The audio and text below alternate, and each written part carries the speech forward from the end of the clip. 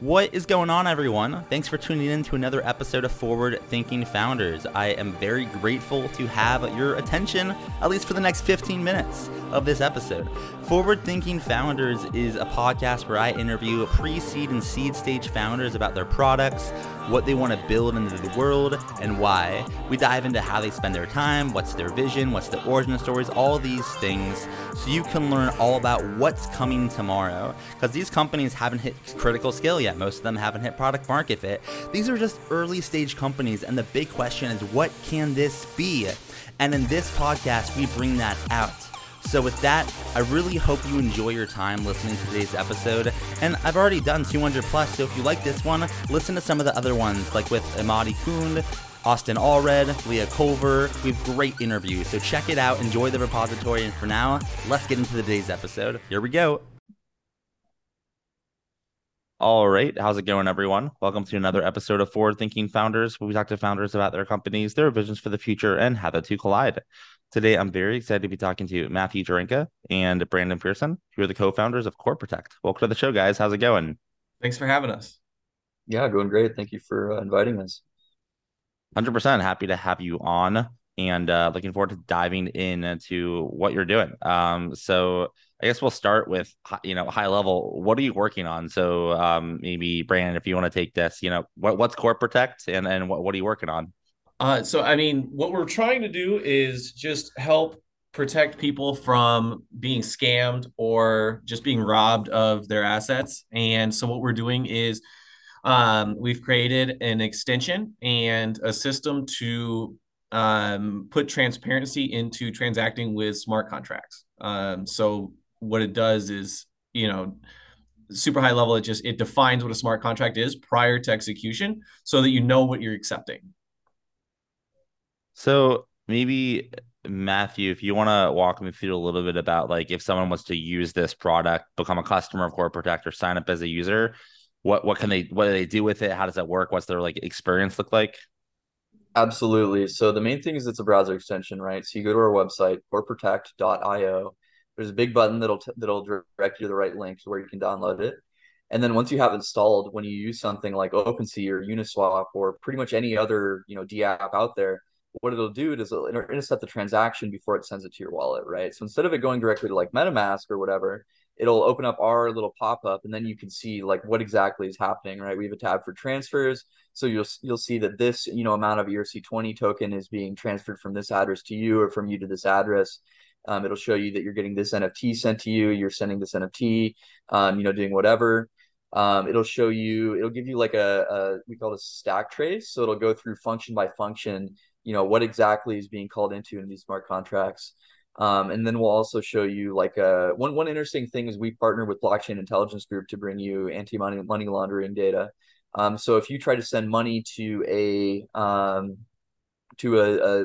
item on the sanctions list, right, the U.S. sanctions list, for example, that'll be brought up, and it'll show you that, prevent you from doing something illegal, right? Stuff like that. So, really this is about giving you the tools that you need to understand what exactly is going to happen when you press accept. I feel like that's super valuable, especially in a nascent industry where like lots of stuff goes on that I think people wish didn't go on. Right? This is protects Absolutely, the yeah. industry, which I guess from there, I'm curious, and either of you can take this, whoever feels compelled, but just for the origin story, I'd love to just hear where did this idea come from?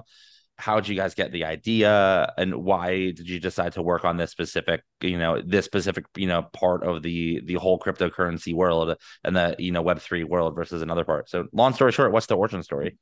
Um, so the origin story is I'm a victim.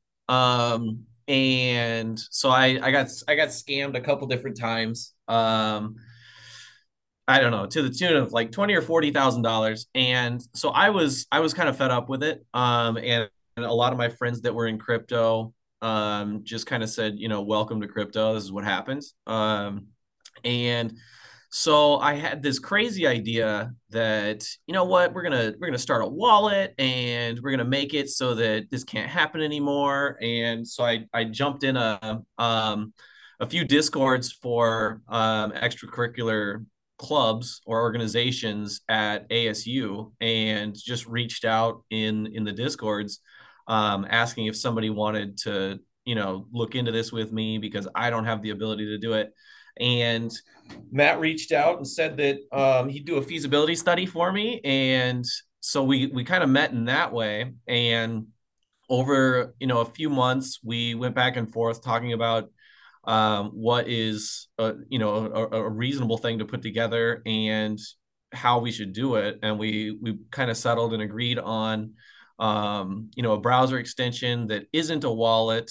It's a little bit more simple, and I guess a little bit easier to put together and more versatile to, we can embed in different wallets and things like that. But yeah, I mean, he became the brain of the operation and has put it together. 100%. I love that, especially the fact that it's an ASU, two ASU people. I'm an ASU person. Go Sun Devils. Very excited for a football team this next year with the new coach. Anyways, very cool. I think this is super gnarly, great origin story. I'm sorry that you experienced what you experienced, but it could birth something that changes the lives of so many people to make sure they don't have to go through the same thing. Makes me wonder though, maybe Matthew, like, that's a little bit of the origin story, how you guys got started, but where are you going if you were to look out, into the future, like 5, 10 years, 15 years, whatever, however far you want to look, like what could this look like and how does this impact the world in a decade or two? Yeah. Well, so you think about scams, right? Specifically, what we're trying to prevent against is that this isn't just like isolated incidents of people, losing like, $20,000 here, like, 50,000 here, right? This is a huge amount. And I think the best example of that is with there's a group called Badger DAO, and basically what they were is that they're like a Bitcoin lending protocol. And they got hacked in such a way that the hackers tricked Badger DAO users into signing, fake transactions. And so imagine that is like you're going to your, bank, chase.com or whatever, and you're trying to make a transfer between your accounts. But and when you click, transfer, instead of transferring money, you're actually sending all of your money to like a third party, right? The hacker. So that's basically what happened with Badger DAO. And the reason that happened is because there's like a mismatch between the kinds of information, what MetaMask shows you and what, the kinds of things that we show you, right? And so what happened in the Badger DAO case is that ultimately that protocol lost like $120 million, right? So this is a huge space, right? There's a lot of, there's so many hackers in terms of volume. So we really see this as trying to, our vision is that everybody has this either, the base download, the base Chrome extension, or ideally this would be, just in MetaMask, right? Like what we're really looking for is to partner with MetaMask, partner with, all these different kinds of wallets to try to bring this user experience as like a first, this should just be default in crypto, right? You shouldn't have to download some kind of, extra Chrome extension, right? This should just be included in all the wallets. And really what we're on a big push right now is to find crypto wallets, integrate with those wallets, and try to make sure that everybody involved in this space has the safest, experience interacting with crypto as possible, right? 100%. And in order to make that a reality, I mean, you'll need some help, right? It takes a village to make a startup work and scale. So my question for you guys is, how can we help? Are you hiring, looking for customers, looking for investors, people to partner with? Brandon or Matthew, is anything that we can assist with here at the Forward Thinking Founders community? I mean, we're certainly looking for users, and right now our focus is on partnerships and investment. What we're looking for are grants or just, equity investments and partnerships with, other other services that can improve our user experience, and also wallets. I mean, wallets are huge. I mean, the more wallets that we're able to actually integrate with, the faster we're helping people on a large scale.